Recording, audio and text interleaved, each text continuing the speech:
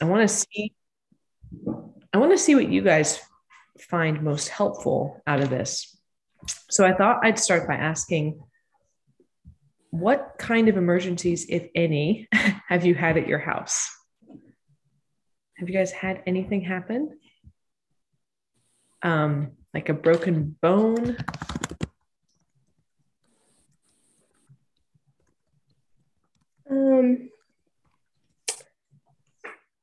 My brother is like 6, broke his leg when he was on the trampoline. Mm, Yeah. yep. And was it obvious right away that it was broken?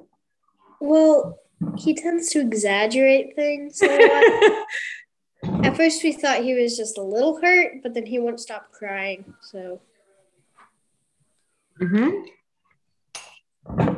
But there weren't any like bones sticking out or something really obvious. no. Right. Right. So yeah, that's definitely an important thing to know, that broken bones are not always evident. Sometimes the kid is actually really tough and they don't even cry that much. And then the next day, they still can't put any weight on it. And then the parents are like, "Ooh, wow, must be something going on." Um, Anything else like a bleeding?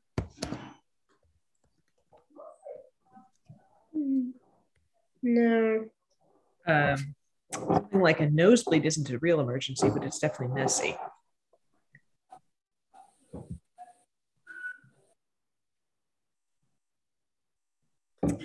What about you, Gemma?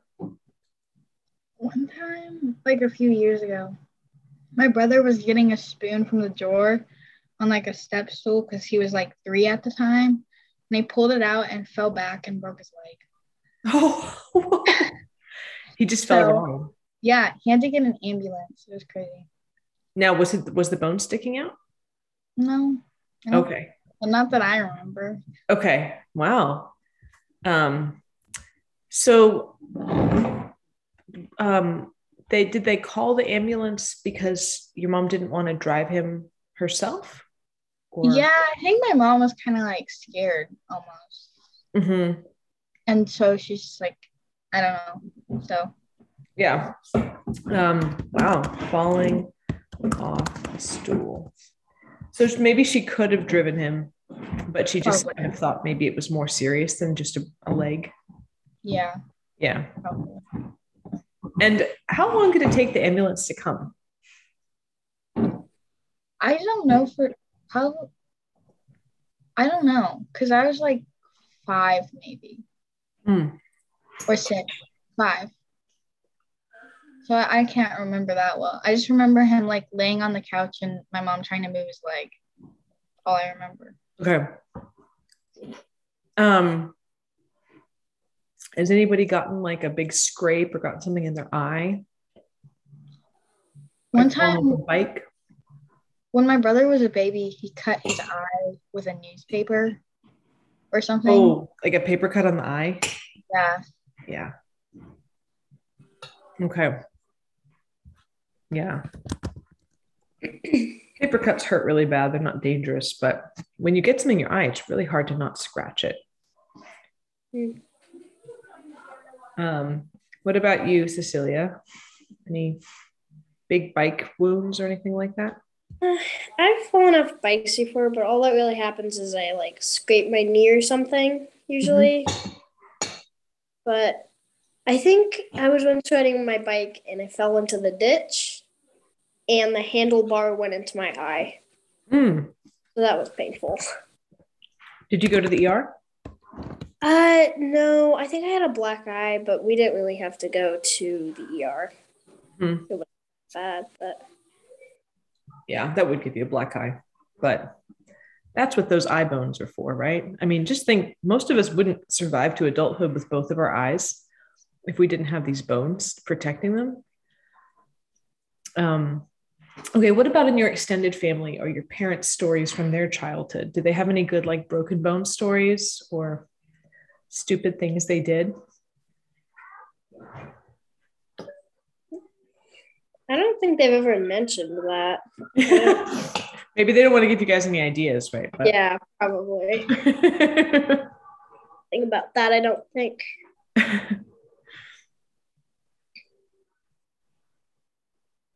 Yeah, one time my brothers got out of the shower and they were playing like naked towel tag, like boys sometimes do once they get out of this, like they were hitting each other with their towels.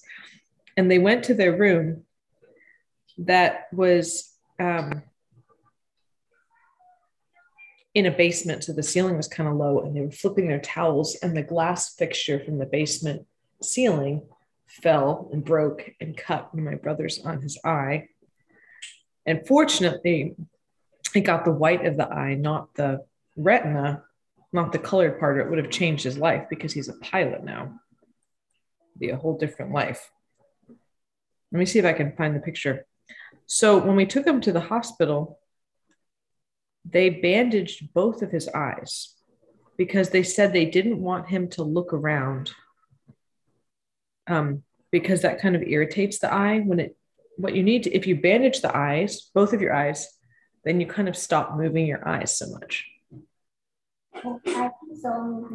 You can still move your eyes under the bandage, but you tend to not move them as much. And so here it is. So we brought him home with the bandage. We were leading him around and giving him plates of food and kind of like feeding him dinner.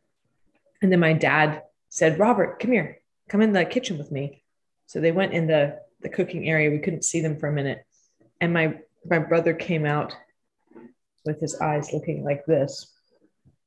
My dad had drawn cartoon eyes on his bandage just for fun. So we got a picture of it to commemorate that moment. Okay. Now I think this is not actually Bella. I think it's Marco. Is this Marco? Okay, nice. Yes. Marco, we were just talking about family emergencies. What kinds of emergencies have you seen in your own family? Broken bones? An earthquake. Oh yeah, that's true. We do have earthquakes kind of regularly here. Have you had any broken bones or like a big bleeding thing? Yes. Yes. How many broken bones would you say? Because Marco's one of 10 kids, right? 11. 11. Okay. Wait, me or one of my other siblings? You or your siblings. Like, what have you seen firsthand in real life? Well, I've seen my brother's head crack open because he fell down. Mm-hmm. Did it bleed a lot? Kind of. Mm-hmm. And what about who has broken a bone of all the 11 of you?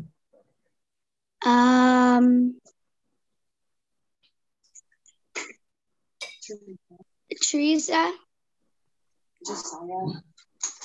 Josiah, and Adam.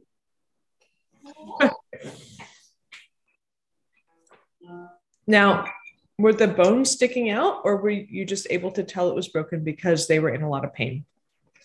Well, no, it wasn't really sticking out. I think it was just because of the pain. Mm-hmm. Okay. Yeah.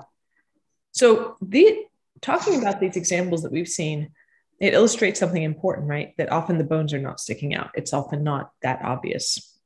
Eye wounds are pretty common, scrapes, cuts. Yeah. And earthquakes are common where we live.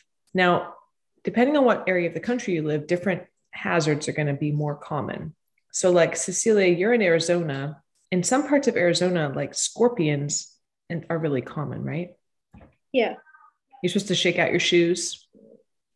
There's not actually that many in our area. There's more where Mom lives. She lives in Phoenix. Mm-hmm. And I live in Chandler, and there's not actually that many. Okay. Maybe you're in a more suburban area, so it's not like raw nature.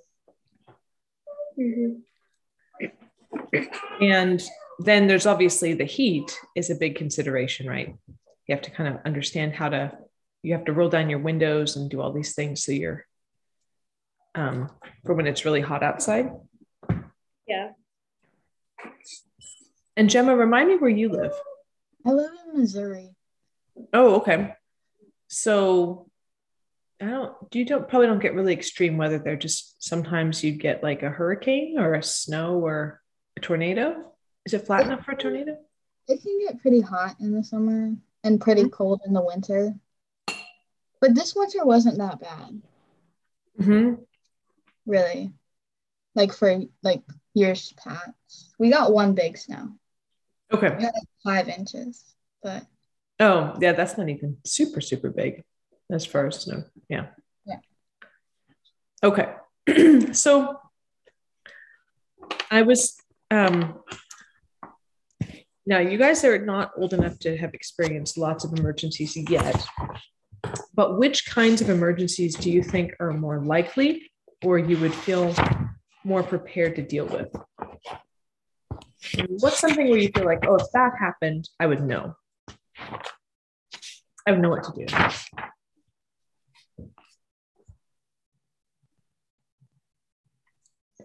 Like, do you know that seeing blood makes you feel super queasy, or does it not make you feel queasy? Like you don't mind if you have to deal with blood? If there's a lot of blood, it makes me feel sick. But Mhm. only a little blood is fine. Okay. Anybody else? Gemma, Marco? Maybe a little bit feel prepared for a fire or Mhm. something. Or We definitely had more of that in California, huh? yeah, in the dry season. Mm-hmm. Yeah, now Missouri is probably not prone to fires, but where you live, Cecilia, is there a possibility of fire?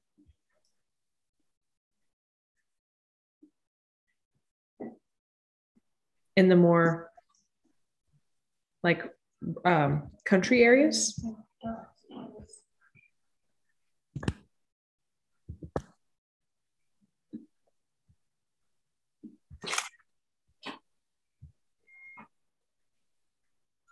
Has there been any fires near you, Cecilia?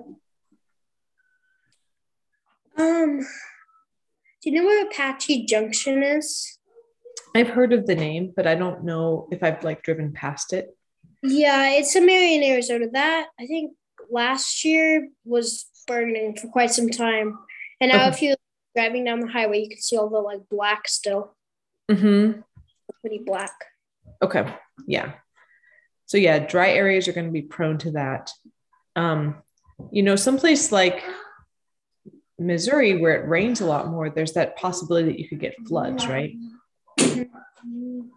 And then people have to kind of get out of their houses or you have to go up to the higher floors. Sometimes you see those pictures of people waiting to be evacuated by like other people with boats, right? yeah, I live kind of on like a hill. So you'd be good. Yeah, people would be climbing up to see you, huh? Yeah. And what about things like, has anybody ever seen someone choking? Well, I once choked before, but Oh, and your mom had to help you? well, I just drank a lot of water. Oh, okay. It wasn't like she didn't have to do the Heimlich on you? No. Okay. So that's not so crazy. What about, has anybody had anyone in their family that had a heart attack?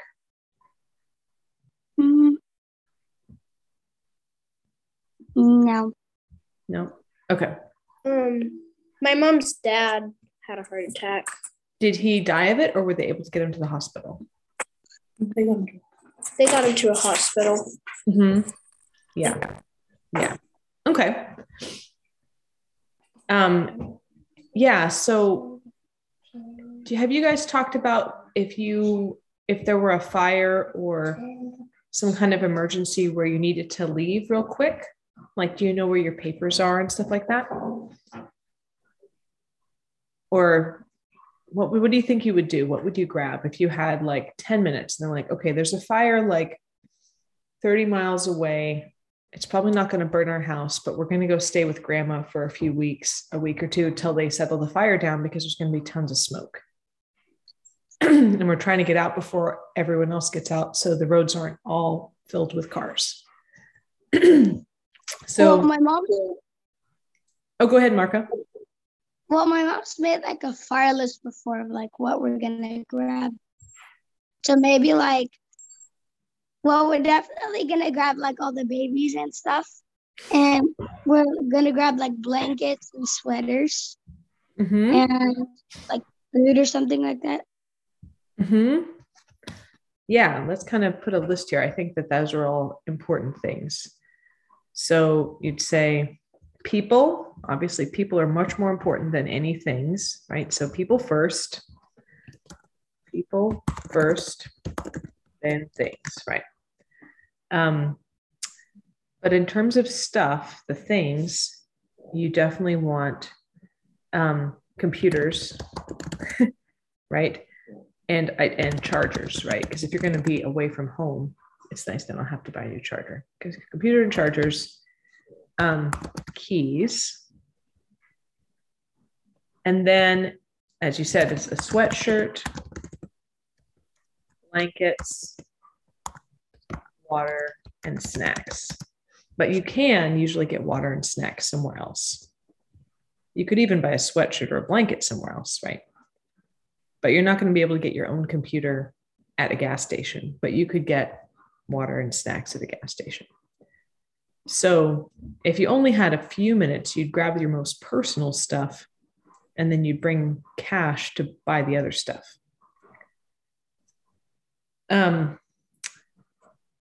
You'd want to grab sentimental stuff, you know, things you'd want to have with you. Maybe your diary, you know, if you like to kind of write things down.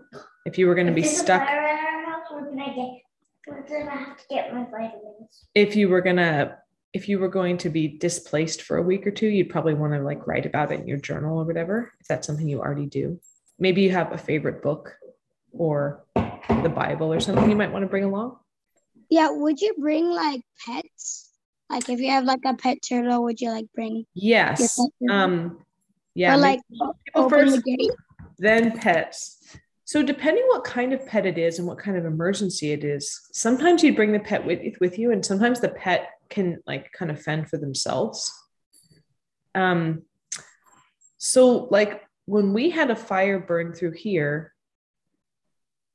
the people who had horses, which are of course very expensive pets, they got their most valuable sentimental horses out with them in a trailer. But then they let all the other horses go. And horses have instincts to just kind of avoid fire and run up the hill. And I think if a horse is allowed to just run free, it probably won't die in a fire. But it's a big hassle to get it later. And so you're not going to let a $20,000 horse, you know, just like roam free if you can help it. We had goats. We put our goats in with the neighbors' goats because their pen didn't have anything to burn around it. So we knew they'd be okay in the pen. And we brought our bunnies with us. We had some bunnies when we evacuated for a fire. And we went to a hotel, and some people had brought their cats and bunnies and lizards with them in the hotel and put it in the bathtub of the hotel. So when we were meeting other parents, you know, it was like a hotel where you weren't exactly supposed to have pets, but they were kind of like not hassling everybody because it was an emergency. And so we were kind of like, they're kind of like, we brought our cat. I'm like, oh, we brought our bunny. And then we kind of like go down the hall and like say hi to the cat and the bunny to entertain the kids. If you're going to a hotel to evacuate, if you're lucky, bring a swimsuit so that you can swim, right? Because that makes it seem like a much more fun experience. But you could also buy a swimsuit. And would you bring like utensils for the food? You know, a lot of hotels, sometimes you can get a hotel if you have to stay somewhere that has a kitchen, and then it will have utensils in with the kitchen. And if you're getting a hotel with no kitchen, then you'd probably just go to the hotel restaurant to eat, which adds up pretty fast. It becomes a very expensive evacuation, but there's utensils there. If you were evacuating and you were going to go to like a campground, then you'd have to bring all your camping stuff. But when we had to evacuate for the fire, I wanted to go to a hotel because I just felt like it'd be more comfortable. It would be more comfortable for everyone. We'd have beds to stay in. Yeah. So the kids felt like we were having a vacation when we were evacuated for those 2 nights. If we had stayed at our friend's house, it would have saved money, but we would have been more crowded. We wouldn't have slept as well. So I figured, this was my thinking. We saw the fire. We checked on the map. We realized the fire was about 5 to 7 miles away, and the wind was blowing our direction. So the fire was most definitely going to burn over to our house. There was a lot of dry grass and brush, and it was warm and windy that night. So we're like, better evacuate. So we evacuated as fast as we could while getting all of our sentimental stuff. So we had like an hour that we packed everything. We buttoned up the house. Told all the kids, grab some stuffed animals, pack yourself some clothes. I got all of our photos. So I'll just put a list here of what I got. Photos, wedding dress. I got all my shoes because I have really big feet and it's kind of hard to find size 10 wide shoes. And I'm kind of attached to my shoes. Some clothes, school books. I told the kids to pack swimsuits because I hoped we would get a room at the hotel, and we did. We got one of the last rooms that they could rent before the power went out at the hotel. And the kids were not excited. I brought school books, and I brought Donald Duck comic books. Yay. Comic books for fun, or Uncle Scrooge comic books, I guess. And obviously the computers, chargers, keys, all that. I did pack some water, just I wasn't sure where we'd end up staying, and a couple snacks, but I figured we'd get that when we were out. So that's the stuff I got, basically sentimental stuff. And my husband brought all the cash he had handy. He brought some like trading cards that he could sell for cash if he just wanted some quick cash. So he packed those.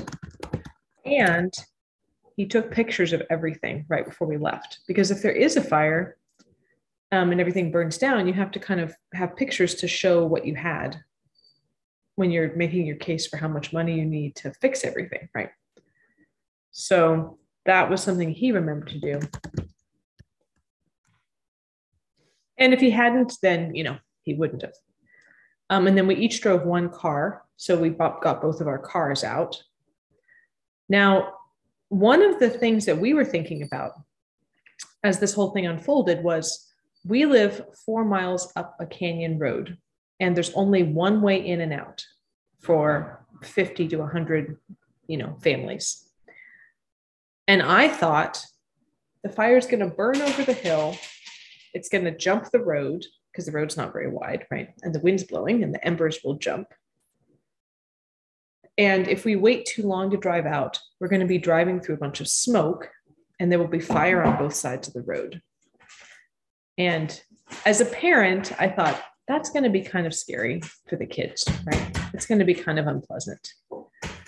And we realized if we packed up fast enough, we wouldn't have to have the kids watch it burn on both sides of the road. We could drive out before the fire got over the hill. So that's what we did. The other thing that we thought might happen is that with so many people coming in and out quickly, and the smoke and everybody being kind of rushed, that there might be an accident. And actually that did happen. There was an accident about halfway down the road. So people who left a couple of hours after us, as the fire was getting right over the hill, they got stuck for a while behind this accident that happened until it could be cleared. And it was very difficult for the people to move the cars in the smoke and all the confusion. So, that's the thing that tends to happen in emergencies. If it's a natural disaster, a natural event that you can kind of plan for, if you make quicker decisions, you have more time to kind of get out of the way of the thing that's happening, right? So we had a much easier time of it. We would have survived either way. It wasn't like people died when the fire burned through. They just had to deal with it. But we had a much simpler experience that was much less difficult for the children because we made quicker decisions that allowed us to get out before it got really congested. And I think that's the same thing for like a hurricane or a flood situation, right? If you kind of know it's coming and you can get out before, if you can get out an hour or two before a lot of other people who aren't gathering their stuff as fast or who have more things they have to take care of, then you won't be sitting in traffic for so long. It's not like you're going to die if you don't get out fast enough, but it makes it a simpler experience if you can get out quicker. So hopefully that makes sense. So like, don't panic. Don't panic. And that's part of why I want to have this class, because studies have shown that if you think through how you would handle an emergency, then you probably won't panic when it actually happens. So thinking about it and talking about it, then when it actually happens, you're like, wait, I know this. Of course, you might still get an adrenaline rush, right? Because it's just kind of like alarming when someone walks in and there's blood spurting, right? That's pretty inevitable that you're going to get a reaction to that. Yeah. But I'm gonna take a swim. I think the shower's free right now. But yeah, making a quicker decision. Now let's talk about other kinds of emergencies. What if someone has a heart attack, like your grandpa? If a person is having a heart attack, they're feeling chest pain, right? They're feeling like it's hard to breathe. Maybe they feel kind of tight in their jaw or tight in their arm or tight in their back. Okay. They're not feeling good. But sometimes people don't go to the hospital. They're kind of like, I just can't breathe. And then they're like, I'm fine. I got to finish this. I got to finish this yard work or whatever, right? I've got to finish filling this raised bed or planting this tree. And then they wait too long, and that's how people die.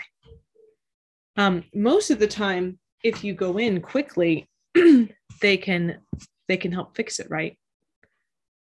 Because a heart attack, there's a blockage. So part of your heart isn't getting enough blood into it. And then the tissue is starting to die, and you're feeling like, like the blood's not getting through. But they have medicines to help you. What are some of the medicines? So one that you would recognize is aspirin. And everybody has aspirin around, pretty much. It's a common medication to have. So that's a kind of a typical recommendation is if someone is having heart attack symptoms, is to drink a glass of water and chew an aspirin, but then still quickly go to the hospital.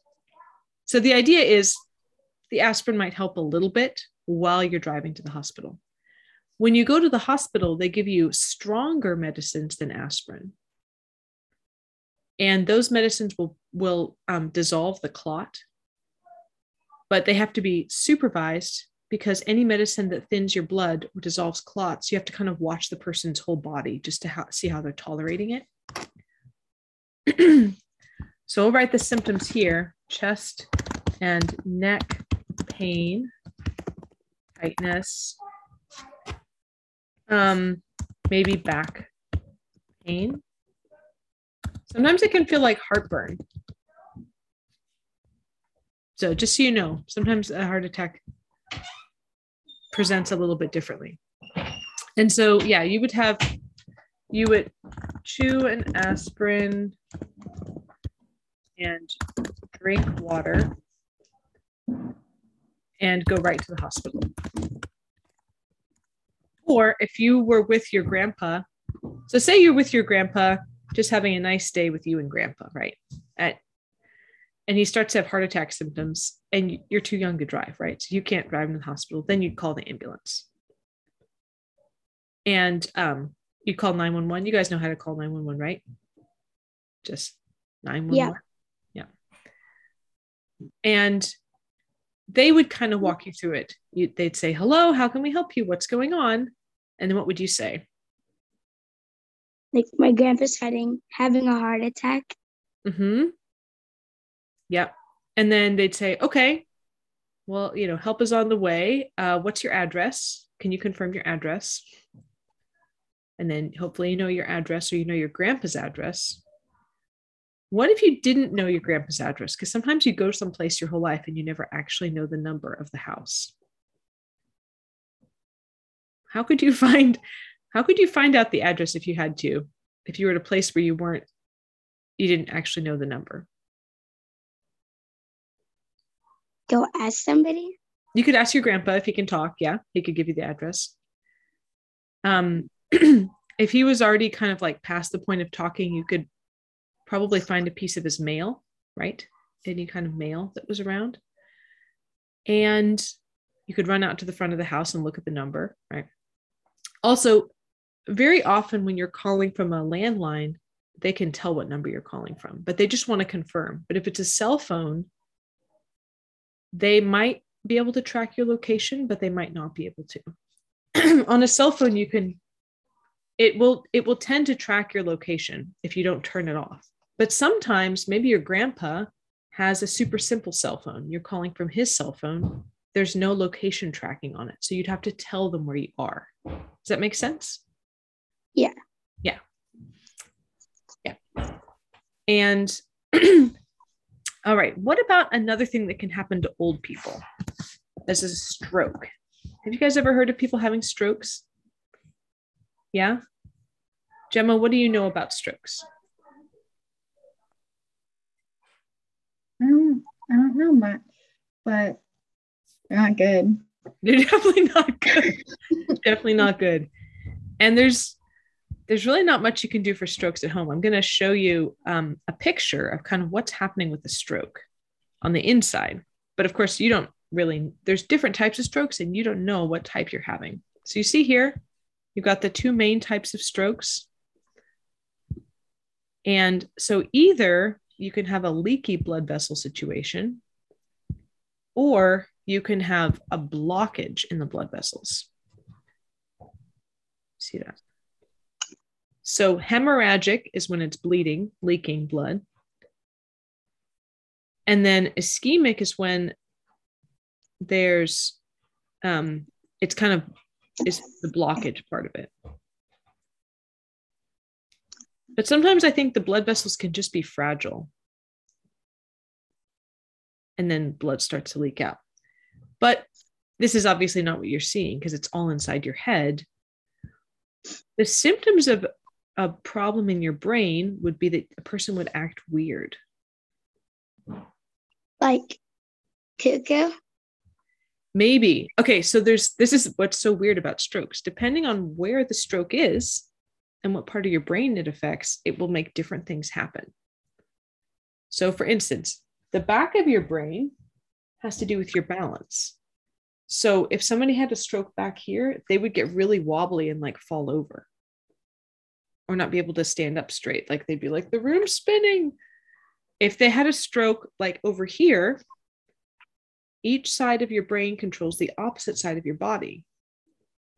So if they had a stroke here, then there's something weird would happen with their face and their arm here. Like their face would droop. I can't do this very well. It would be like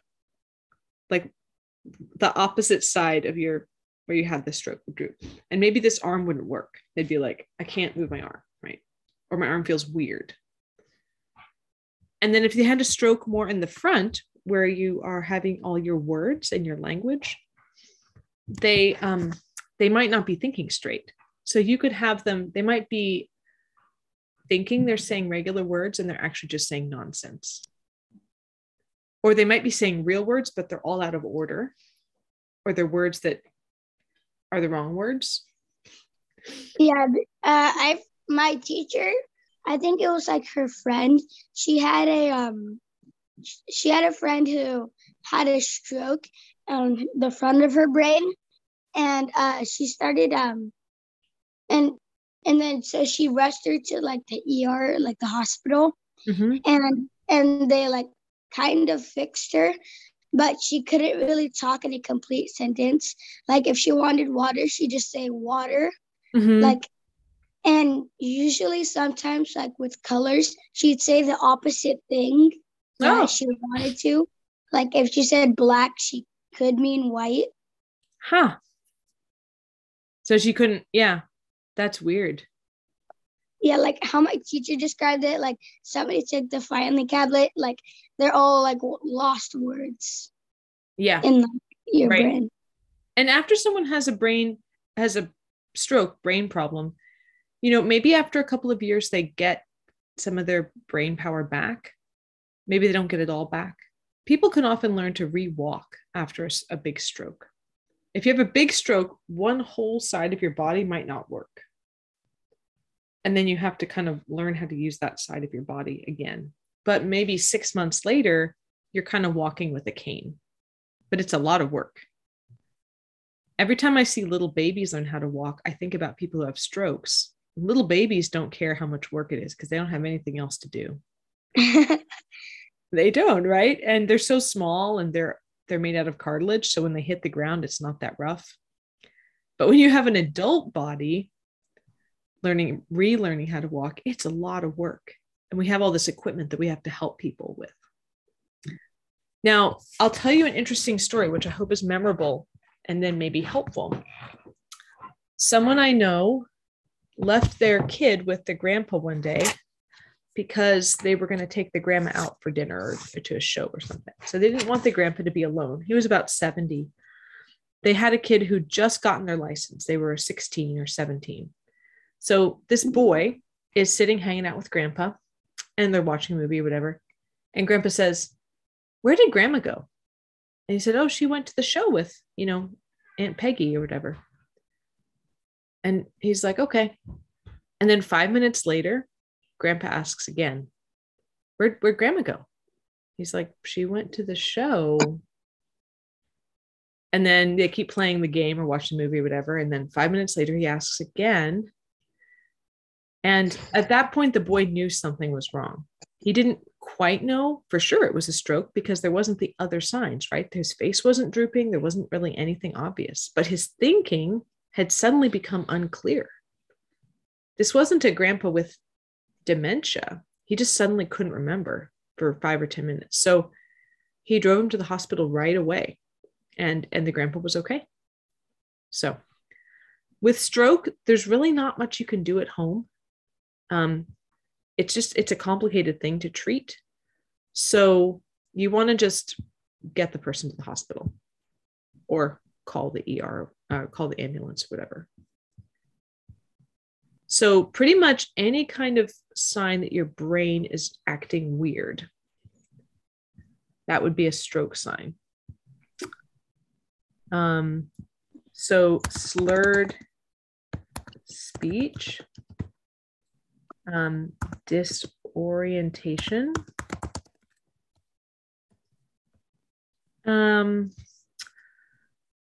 numbness or tingling. Have you ever experienced like a stroke? My grandma had a stroke. I wasn't there, but I saw her afterwards, and it was a pretty big stroke. So she'd lost like movement on one whole side of her body. And then my friend's husband, he's quite a bit older than her. He had a stroke and about 6 or 8 months ago. So he's now at the stage where he can walk with a cane. And so he's recovering. He's about 70, but it's a lot of work. But they knew what it was. She's in her 40s. And so she knew it was a stroke, or she woke up in the morning and he couldn't move on one side. So she took him to the hospital right away. So yeah, I mean, I've known people that it's happened to. It hasn't happened to anyone in my family yet. There is something that kind of looks like a stroke called Bell's palsy,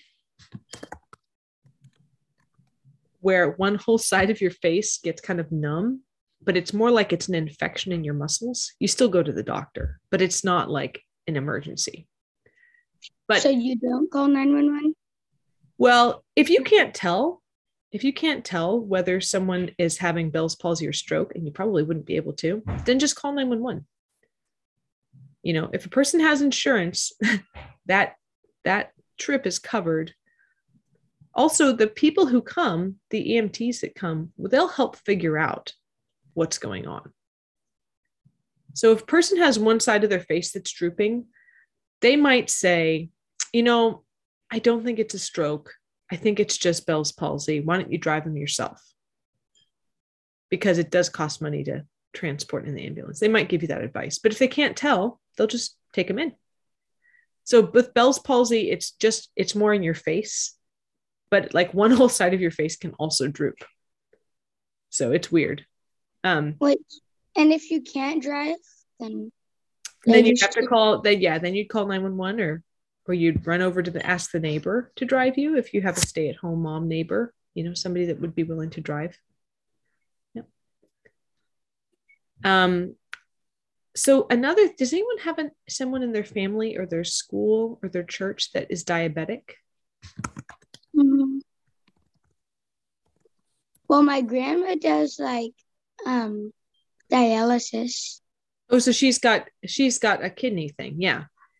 And you know what's interesting about kidney conditions is if she needed dialysis and she didn't get it for a few extra days, it would be a little bit like she had a stroke, because when all those chemicals build up from your kidneys not working, you get kind of disoriented. You just feel really gross and kind of out of it. So you would definitely know something was up, and but it might not be a stroke. Yeah. So in diabetes, someone's blood sugar can be way too high or way too low. And if someone's blood sugar is way too high, they'll look really weird. It'll look like they're drunk. Like they can be really like loopy and goofy and crazy and laughing. It almost is a little bit like being drunk from a metabolic perspective. They could also get very low blood sugar, and then they would get weepy and shaky and maybe really confused. But what I've always heard about diabetic emergencies is it can be kind of hard to tell whether someone's having a low or a high, because in either case, they act so weird, it's hard to tell, right? Now, often people who are diabetic wear bracelets or necklaces that have a little tag that say, I have diabetes, right? My name is Emily, or something like that. So you give them sugar, give sugar, juice, or candy. Now, I know that sounds weird because you're like, well, what if they have high blood sugar? They don't need more sugar, right? It seems weird. However, since you can't tell without pricking their finger whether it's high or low, if it's high and you give them a piece of candy or a glass of juice, you're going to make it a little more high, but you can't. But that's the best you can do. But if it were low and you didn't give them sugar, they could die. So there's much more risk if it's too low. So it makes sense you give them sugar kind of no matter what. If a person's having a diabetic event, you just give them sugar and then still get them to the hospital so they can be evaluated. Does that make sense? So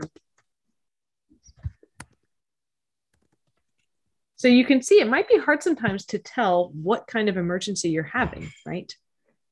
If it were a young person who was weak and disoriented, you'd probably think, oh, diabetes. Young people don't usually get strokes, right? If it's an old person, you're going to think stroke. But it's also possible for an old person to have diabetes, right? So you kind of don't know, right? So you have to think about, do I know anything about this person? And you talk and ask them some questions. See what you could find out.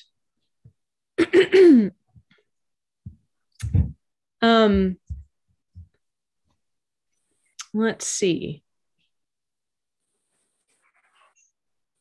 Other common things. Oh, well, let's talk. We're going to talk more about this as we get into each different type of emergency. But what if you found someone and they were like passed out? It's very unlikely. This never happened to me in my life. Or I was never the first person on the scene. I've walked by scenes where someone else had passed out, but there were already people there helping. What would you do if you found someone passed out? Would you wake them up? You try to wake them up for sure. Yep. You check their breathing, try to figure out what's going on. Yep. Yeah. So I mean, if you can see that they're breathing, but you can't wake them up, then what's the most likely reason they're passed out?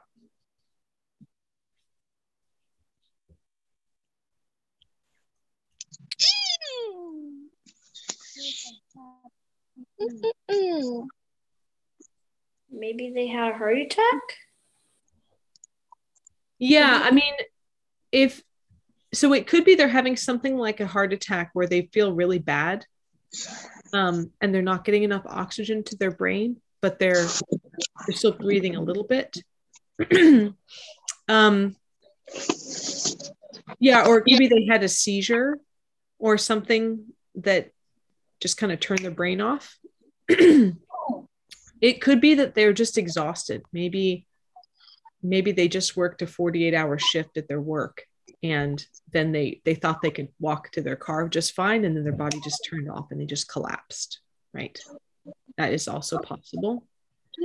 It could be that they're having a diabetic emergency and their blood sugar got too low.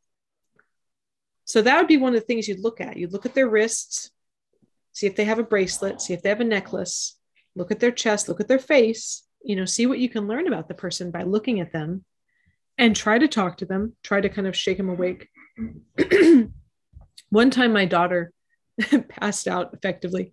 She fell asleep just rock hard. And she'd been at a sleepover, but not slept. She'd like basically stayed up all night. And she was supposed to be watching the baby in the car, and the baby started crying, and she just was like gone, asleep, totally out of it because she was so sleep deprived. It could also be if somebody took too much of a certain medication, maybe they took the wrong dose of a medication, that can make you pass out. If someone drinks too much alcohol, that can make them pass out. And then also if you drink even a moderate amount of alcohol combined with certain medications, and you don't know that the combination is bad, that can make you pass out. So yeah, in every case, you're going to try to kind of like nudge the person and be like, are you okay? Are you okay? Right. And then you're going to see if they can talk to you, see if you can wake them up. Right. So if it's someone who's just exhausted, they're going to look okay. Right. They're going to their skin color would look fine. They're breathing fine. They're taking deep breaths while they sleep. Right. Their body just kind of turned off. But if it was somebody having a seizure, they'd be shaking, right? Their face might be really pale. They might be sweaty. If they're having a heart attack, that can also make your face pale and sweaty. If they can't answer your questions, if you kind of half wake them up, but they're super disoriented. So that's definitely a situation where you'd want to yell for help. Don't leave the person if you can help it, but yell for some help. If you have to leave them to get help, then leave them. But if there's people walking by and you can say, hey, help, help, help. This person needs help, Or if you had a phone, you could call 911. If the person can talk to you, you can say, can I call 911? It looks like you need some help. You'd have a conversation. But yeah, if you ever see someone just totally passed out on the road or on the side of the street or something, you'd probably want to, maybe help figure out what's wrong, if you're an adult, or get an adult to help figure it out. Yes. I think Marco's getting in his carpool now. What?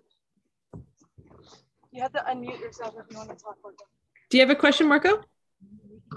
Yeah. What if they're fine? Like, how do you tell? Because you said like they're breathing normally. Like, how could you tell if they're... Yeah. Okay. For myself, I would, if it was a young, healthy looking person and they were dressed like a medical student, they had a collared shirt on and like nice pants, I would guess this is a young doctor who just worked way too many hours, right? See, you're going to look at the whole picture. He's got a nice watch on. There's no diabetic bracelet, right? I'm going to say this is a young doctor who worked too many hours, but I'm still going to try to wake him up and call his family because somebody needs to pick him up off the side of the road, right? And it's a good thing he didn't pass out while he was driving a car. Otherwise, he would be dead. If it's a middle-aged or older, but even young people do have heart attacks occasionally, especially at a place like the gym where they might push themselves hard. And if they had a heart defect that they didn't know about, they could suddenly have a heart event. I met someone who had this happen and he was like 32. He had a heart attack. So, but I think he had some kind of little heart condition that became worse as he was exercising. So if it's somebody middle-aged or older, I'm going to think heart attack, stroke. Maybe they had a seizure and they're just kind of sleeping after a seizure. Those could all be things that could happen. But in each of those cases, I'd want to get them some help. Yeah. It can be hard to tell for sure if you can't wake them up. And I'm sure there's other options too. So diabetes, could be medication, could be drinking, could be any number of things. But yeah. So the only case where I would assume it was just fatigue would be if it was a young guy that was dressed like a doctor. Because I know they always push themselves too hard physically. They do these really long shifts. But other than that, that person should still be able to be woken up in about 10 or 15 minutes. And you could pull their wallet out, right? If their phone's out, you could, if you just thought they were passed out asleep, even if if they're passed out, you could pull out their thumb, put their thumbprint on their phone. It'll open up all their contacts and it could say wife, mom, right? And you could call some of their contacts. In addition to calling 911, you could call their contact and say, hey, I'm next to your son and he's passed out on the side of the road. And I'm not sure what's going on with him. Is he diabetic? Is there anything you can tell me? Should I call 911? So if the person's breathing and it looks like they're breathing okay, then obviously their heart is beating. But there's still something weird going on, right? That you could help try to figure out. And if you can open up their phone, you can call someone important in their life. You could probably call any of their contacts, really. But if you can find mom, dad, sister, wife, sometimes people label their contacts like that. So you might say, Joe, husband. So, yeah. Also, most phones have an emergency setting where you can make one call. You can open it up, say, this is an emergency. It'll open up the contacts for you to make one call or two calls, even if you don't actually have the code. So one time my daughter left her phone at a store and someone did this. They opened up, they said emergency, and they dialed the number that said mom. So they got my number and called me and said, I think I have your daughter's phone. So that was great. It wasn't like a 911 emergency, but it helped us get the phone before we drove away from there. Okay, so I guess those are just some general things that are not super likely, but it's kind of good to know about in case you ever see it happen. Probably in the course of my life, I've known people that all of these things happen to. I wasn't always there when it happened to them. But my husband's plumber that he works with was having a heart attack. And he was like in his 40s. He's kind of young to be having a heart attack. Maybe he's 50. And he was trying to finish this plumbing job. And his employee was like, dude, I think you're having a heart attack. And he's like, oh, I'm going to be fine. I'm fine. And then he's like, I just need to finish the sink. And his employee was like, dude, you can't. Like, he's like, if by the time you get this whole bathroom finished in an hour, you might be dead, right? We just need to go to the hospital now. So he kind of talked him into going when he wouldn't have gone sooner, much sooner than he would have gone on his own, and maybe saved his life. So, you won't necessarily have to like do CPR on someone, but sometimes you might be that person that's going to help somebody take action sooner and make a better decision than they would on their own. Or like the case of the guy that was with his grandpa, he spotted it first. The grandpa didn't know anything was weird. So he spotted the stroke right when it was starting so that they could get help. So yeah. Any questions?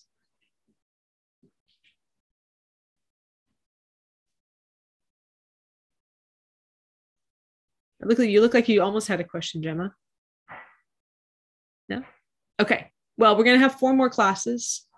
So we'll have plenty of time to talk about whatever questions you guys think of each time. And maybe you could ask your parents, what have you ever seen any of these emergencies? They might have, and it just didn't occur to them to mention it. But if you ask them, they'll be like, oh yeah, one time I was at the mall and this thing happened, right? So, okay, well, I'll let you guys go. Thanks for waking up early, Cecilia, and a little, not quite so early for Gemma, but still a little bit on the early side. All right, I'll see you all next week. Thank you. Take care. Bye. Bye.